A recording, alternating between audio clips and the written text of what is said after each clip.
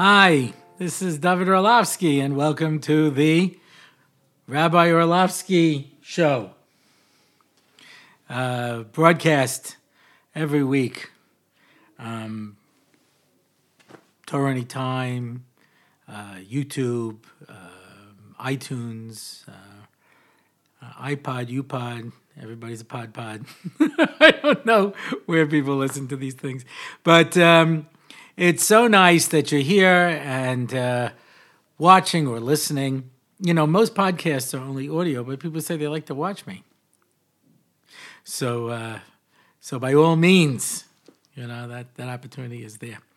But when I used to do my early shiurim, I do a Motzi Shabbos shiur in Har Nof. It was with a cassette tape. And I would, at some point have to stop and turn over the cassette tape. And whenever anybody was listening, suddenly people would laugh because I used to tell one of, my best jokes when I was turning over the tape. Some people missed out on that. So sometimes it's just worthwhile to be there live, be part of the action.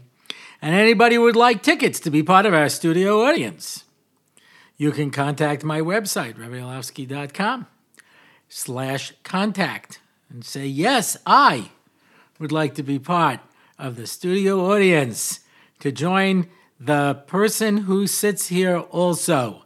And you could be the other person. Thank you. Thank you, sir. Thank you very much. In any event, this is episode 6. This is Parshas Vayetze. Action-packed parsha. Yeah. Yaakov Avinu gets married. And he gets married again, he gets married again, he gets married again. And he's got children and children. Baruch Hashem. He has 11 kids. I know what that's like. But I only had one wife. 4 wives. Anybody could do that. And he does, and there is a dramatic scene in this week's parsha. He knows that he's going to marry Rachel. Ad kadei kach that when he sees Rachel, he starts crying. I used to do that on dates. But he does that because he looks at her and he knows Baruch HaKodesh that they're not going to be zeicha to be buried together. I mean, gosh.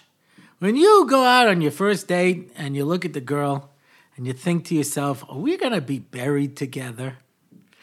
Now, by the way, don't bring it up, right? This was one of my problems dating. I don't know how to make small talk.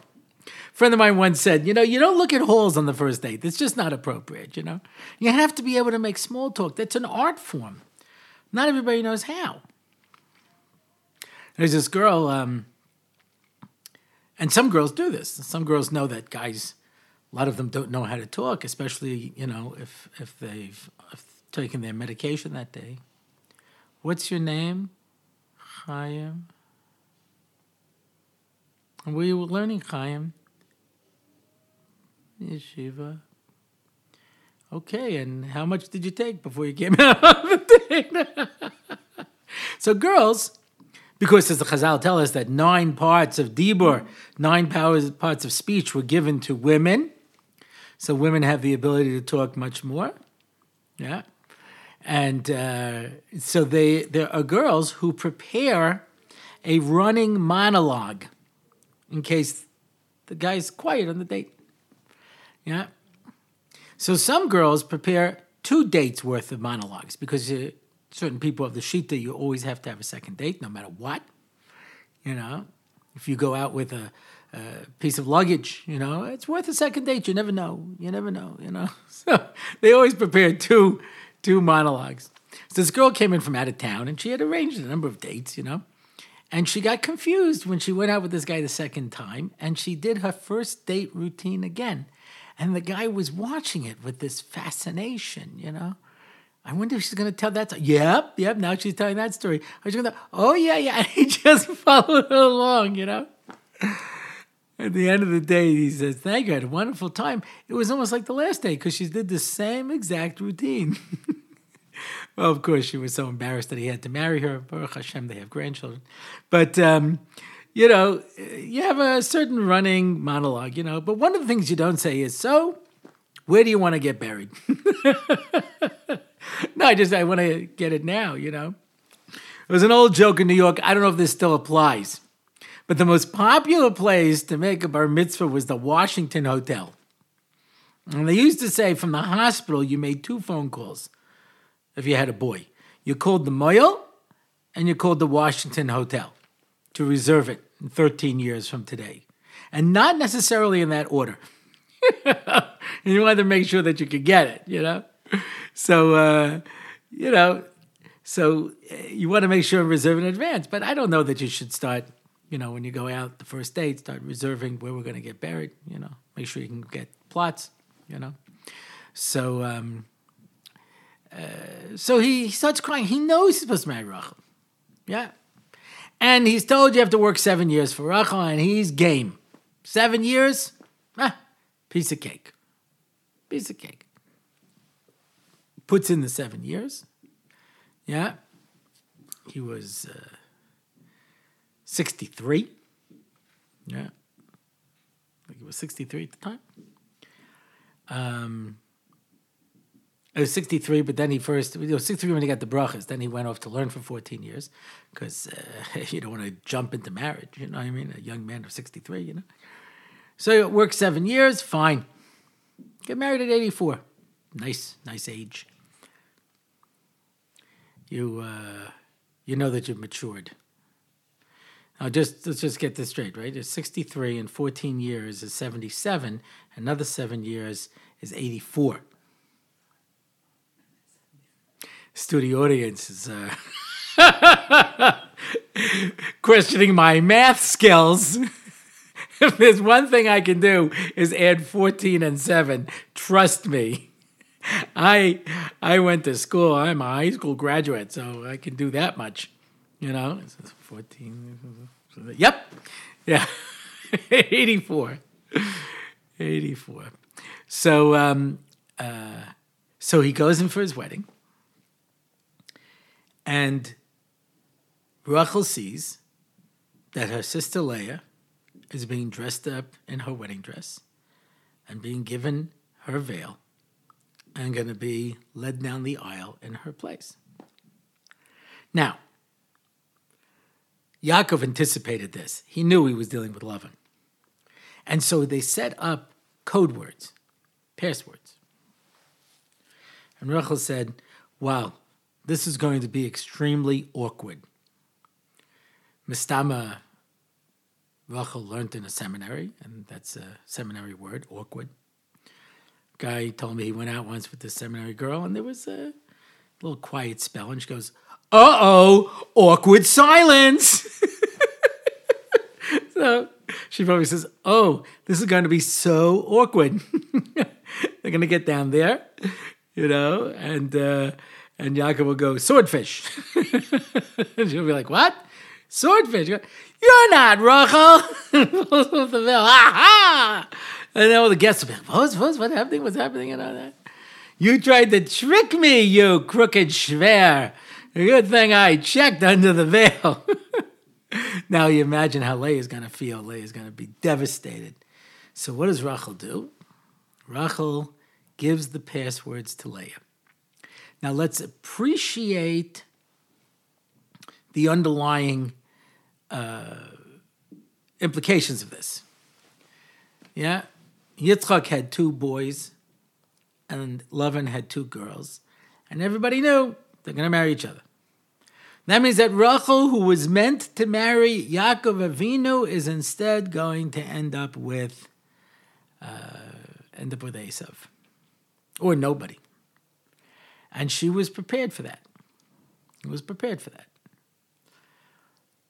Just so that her sister shouldn't be embarrassed. And in that schus, she got a Shweki song.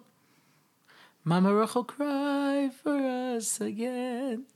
Won't you say a prayer for your dear children? Yeah. So unbelievable. You too, if you can make a monumental enough sacrifice, could probably get a Shweki song. Yeah. It's beautiful. But how about Mama Leah? Now let's make no mistake about it. Mama Leah never got a song. Mama Leah, who is the mother of half of Klal Yisrael. Let's for a moment move into Mama Leah's head. She sees her father dressing her up as her sister on her sister's wedding day, and she's going to go down the aisle. What is she thinking? What's going on in her head? And as she's going down, Rachel says, this is me and Yaakov had a password. Here's the password. Well, gosh, doesn't she realize now that she's stealing her sister's chazan? And what's going to happen to her sister? And we all talk about Rachel and Rachel's tremendous sacrifice and her Mesiras Nefesh and how we turn to Rachel and Meinu that she should daven for us over the years. But how come Leah was okay with this whole thing? Why didn't Leah say, no passwords, I'm going to reveal myself to Yaakov and let him know the truth?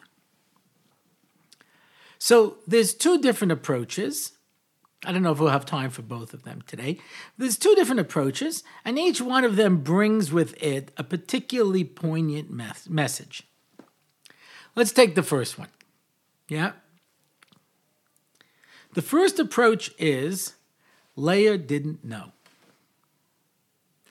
Yaakov meets Rachel, and he says, I'm going to marry you. And she says, Anechta Getag. My father is a Ramai. He's going to somehow this ain't going to work. You're going to marry Leah. It's never going to happen. He says, your father's a Ramai? I'm a bigger Ramai than he is.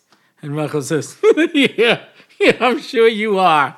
I'll bet you all those years learning in yeshivas, Avraham and Yitzchak, and Shem Ve'aver, you really picked up all those smooth moves that my dad has. Yeah, you're going to fool Lavan. You know how hard it is to fool Lavan? Never going to happen. And so Rachel made up in her mind the following conclusion. 7 years from now, on my wedding night, my father's going to switch Leah for me. And what's she going to do? How is she going to handle that? And so Yaakov went off with the sheep. And as he says to Lavan, I worked day and I worked night. I ate the ice and the snow and the cold. I was burnt up in the sun by the day. I never left. I never brought you a treifa. I fought off wolves. I fought off lions. I never brought you any cost. He's out in the sheep. Every now and then, he sends a gift to Rachel. Here's a beautiful cactus. It'll look nice on your windowsill. Oh, look. Yeah. Here's a leaping lizard. That's going to become real popular when Dick Tracy comes out. Not Dick Tracy. Little Orphan Annie. Leaping lizards, yeah. Whatever he found, he would send it to Rachel. He sent her gifts throughout the years. And whatever he sent, Rachel brought it over to Leah and said, Yaakov brought this to you. Now, it never occurred to Leah to ask, why didn't he contact me directly? Because Leah was such a tsanua. Rachel, she was a go-getter. She went out with the sheep, She was camp counselor, race, She had the starring role in the performance, whatever. Leah stayed at home and cried. She cried, she davened. She said Tehillim before there were Tehillim. She's mamish, kulay, tefillah.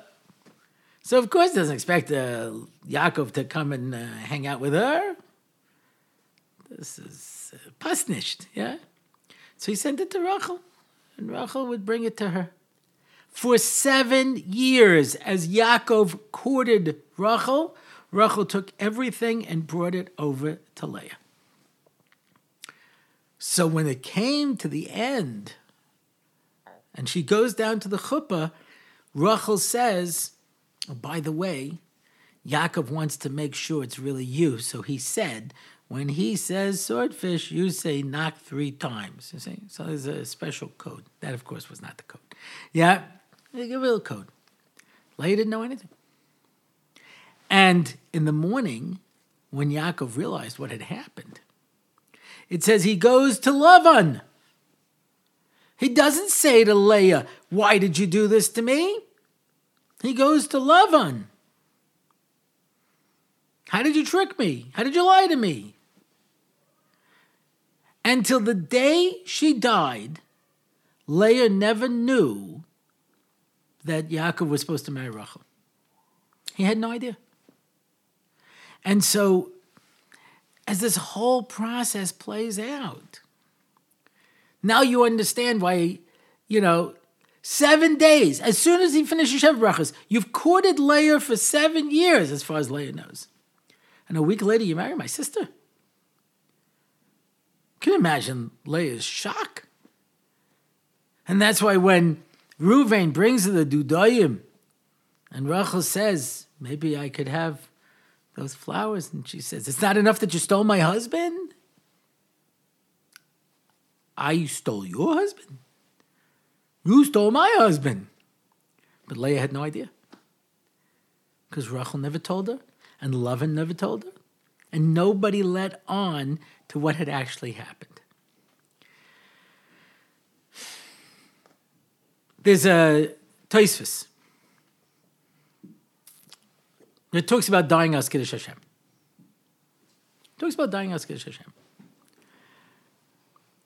I don't know how many of you have ever thought about this. We're supposed to think about it.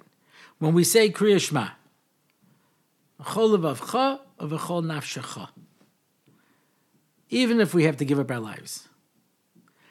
In V'hayom Shemoah, Chol levavchem v'chol nafshechem, even after we give up our lives. Twice in the morning we say that, twice in the evening we say that, and once before we go to sleep. 5 times a day we say we're prepared to give up our life. I've thought about it. It gets me upset when I hear how flippant people are about the Holocaust. It's just amazing. Why didn't these people fight back? Why didn't these people this? Why didn't these people run away? Do you have any idea what you're talking about? There were these villages where people didn't have money for food. And nothing.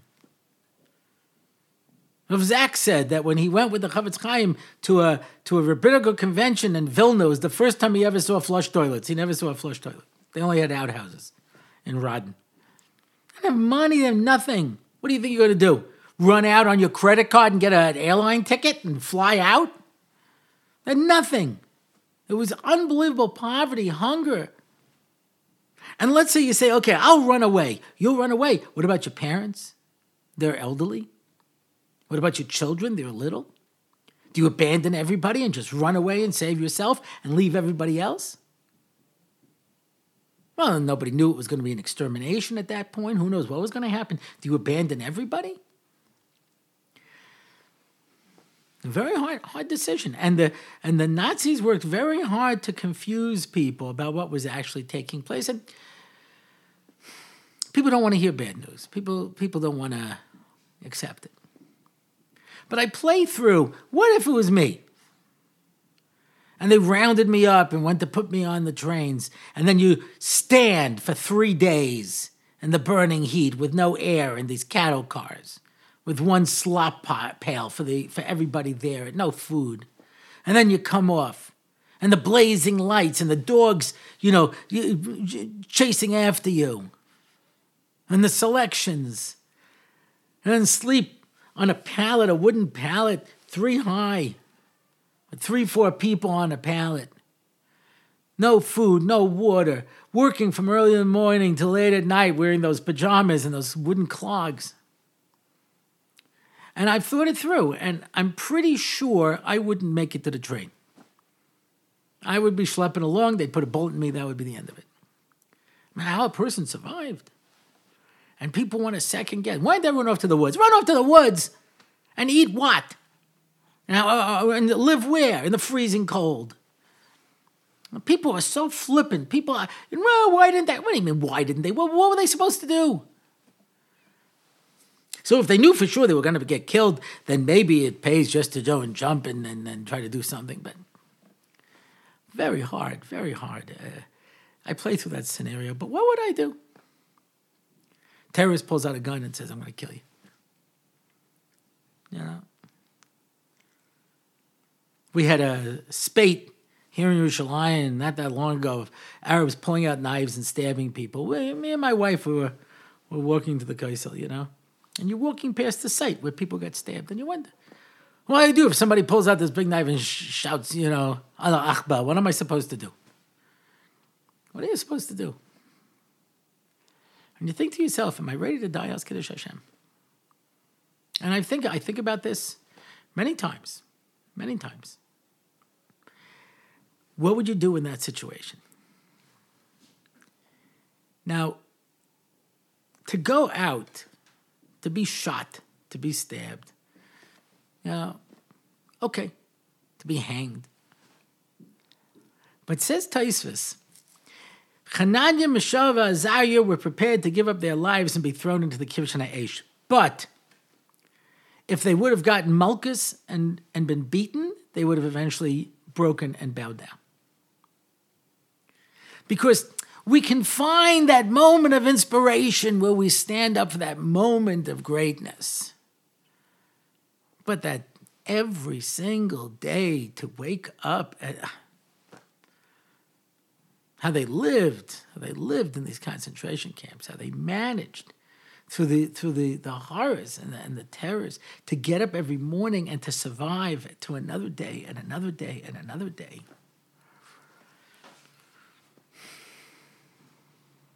That's what Tosfos says. If they would have been beaten, they probably would have broken.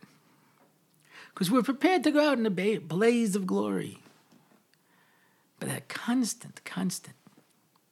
So if there was a moment, and Leah is dressed up in the wedding gown, and Rachel sees her ready to walk down the aisle instead of her, and in a moment of inspiration, she says, here's the password.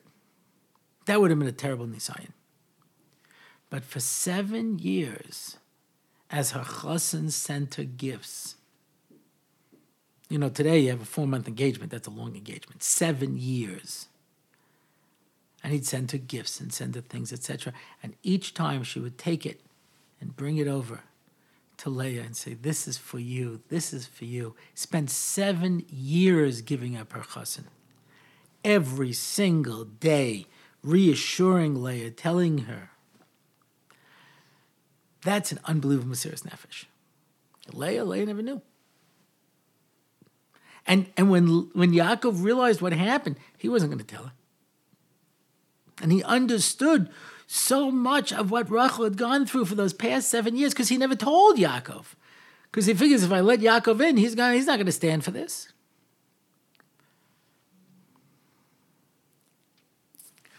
I have neighbors,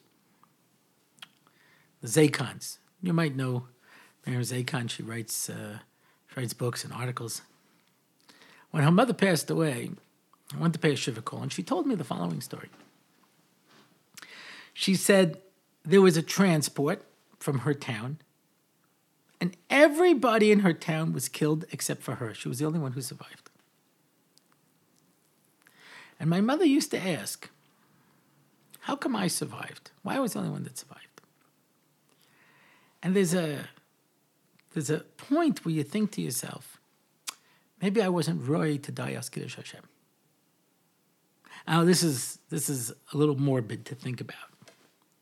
But Rav Henoch Leibowitz, Rosh Yeshiva of Chafetz Chaim, I heard him speaking once when I was in Chafetz Chaim, and he said, I was once traveling as a little boy in Europe, traveling on a train with my father, and anti-Semites fired into the car where they knew the Jews were, and the bullets were flying.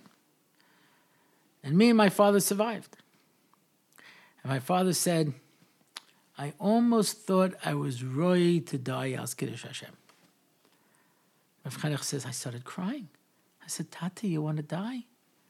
He says, no, but do you know what it means to be chosen to die as Kiddush Hashem? I heard this, I didn't check it out, but I heard somebody say b'shem Reb Noach Weinberg. Now, when Meir Kahane, who is a controversial figure, was killed by an Arab, Reb Noach said, I'm surprised. I didn't realize he was on the level to die as Kiddush Hashem. When a person dies as Kiddush Hashem, I had a friend of mine, Yecheskel Goldberg.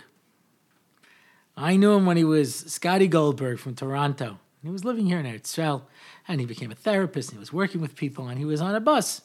An Arab terrorist blew it up. And he died. And you think to yourself, to be chosen to be Kedoshim. I remember when the 2 bus blew up here in Yerushalayim, and they had vignettes of all the people who had died. Each one was a bigger tzaddik than the next one. I remember I read that, and I said, Baruch Hashem, I'm okay. He's only taking the good people. I'm going to stick around. Doesn't want me. I had a brother passed away, 63, from his heart failed. His heart stopped. And my mother was still alive. She was in her 80s. And can you imagine a mother losing a son like that? And she asked the question that only a mother can ask. How did this happen? Why did this happen? Why did God take Jason? I said to God, don't take him, take me. I'm an old woman. My life is done. Take me. He's got children to marry off. Why did my son take? Who can answer such a question? Now, I couldn't fly because I had my heart attack and my bypass operation, so I had to sit Sheva here. So I called up my mother to be Menachem. And she says to me, why? Why did God take Jason? Why didn't he take me? And I said, God doesn't want you. You're an old cranky lady. Why should he take you? Jay's a lot of fun. That's why he took Jay. And she said to me, that's the first thing anyone said that makes any sense. I said this over at her Levaya. And afterwards someone told me that they went to see her a few days before she passed away. And she said, she was in a lot of pain. And she says, I'm trying not to be so cranky so God will take me. So this was the question. The whole town was taken away and died as Kiddush Hashem. My mother kept thinking, why did she survive? And I said, because there's 2 ways to be Mekadesh Shem Shemayim. You can die as a Kiddush Hashem, or you can live as a Kiddush Hashem. And the Kadosh Baruch Hu chose your mother for the much harder road, to have to live as Kiddush Hashem. The terrible thing that happened in Pittsburgh. And Jews were killed because they were Jews. It doesn't matter what else they were doing. It doesn't matter what else happened in their life. They went straight up to Shemaim.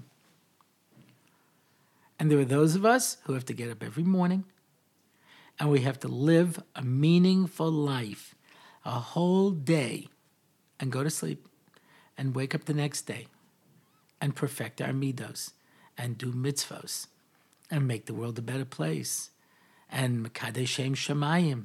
And we have to do it day in and day out, so at the end of our lives, we can turn around and make the same impact on the world as people who were able to do it in a blaze of glory. Rachel didn't just give up her chassan. Rachel spent 7 years giving up her chassan.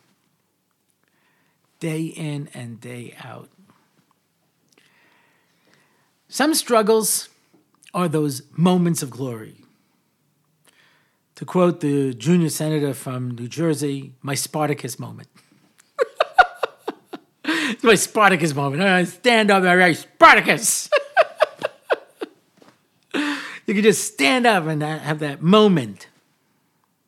That moment. I may have told this story already. The Alter of Slobodka was the mashgiach in the yeshiva of Kelm. And the Russian police came to take the Alter of Kelm away. And the soldiers burst in and they say, who's in charge here? And before anybody could say anything, the Alter of Slobodka said, I am. And they put the cuffs on him and they took him away. They were going to send him away to Siberia. And there was an outpouring, a world outcry, and he was released. And he said, I don't know if I did what I did because I wanted to save the life of the Alter of Kelm, or because I wanted the thrill of saying I'm in charge here. But the moment of glory. And imagine having to do that every single day. Every day. Those are the heroes. The heroes of the daily struggles. When we say with our whole life, it doesn't mean only giving up your life. It means giving your life to HaKadosh Baruch Hu. Rachel Imenu made a decision, and she lived with that decision her whole life. You see that when she was childless, she asked her sister for the flowers that maybe she'd be able to have a baby, and her mother and her sister snaps at her. That's not enough. You stole my husband. And you know what she said? Shh, nothing. Nothing. Shush still. Take it out on me. Don't say anything to my sister. I'm not going to do anything to hurt her feelings. That's our challenge. Vayetze is the parasha where we give birth to Klal Yisrael. Bnei Yisrael. Yaakov is Yisrael. This is where we become people. It's played out again when we go down to Mitzrayim, where we become not just a family, but we become a nation. And it's the daily struggle that we have to do in order to be able to accomplish that Kiddush Hashem we make in this world. Okay, more of this fun and frolic next week. Remember our links. You can listen to this on my website, RabbiOrlovsky.com/podcast. If you want to know upcoming event schedules, we've got some exciting things happening. RabbiOrlovsky.com/events. If you want to just, contact me and say, wow, I can't believe how unbelievably wonderful this is. How nice it is of you to do this. And of course, the sponsorships will be available soon. I had a number of people wrote and said I should really be in front of a fireplace. Well, I'm willing to make that happen, for you. So RabbiOrlovsky.com/contact. And, you want to leave you want to subscribe? Subscribe over on YouTube so that we can give you news and updates. You can subscribe and follow us on Torah Anytime. You can follow us on Facebook. You can follow me as I go to the Makolet every day. I live right here in Agassi. Feel free to come by. Yeah. Do you follow Rabbi Orlovsky? Yes, every day. It's getting a little creepy, frankly. But in any event, we appreciate this, you being part of my online community. And, I think on iTunes you can leave a review.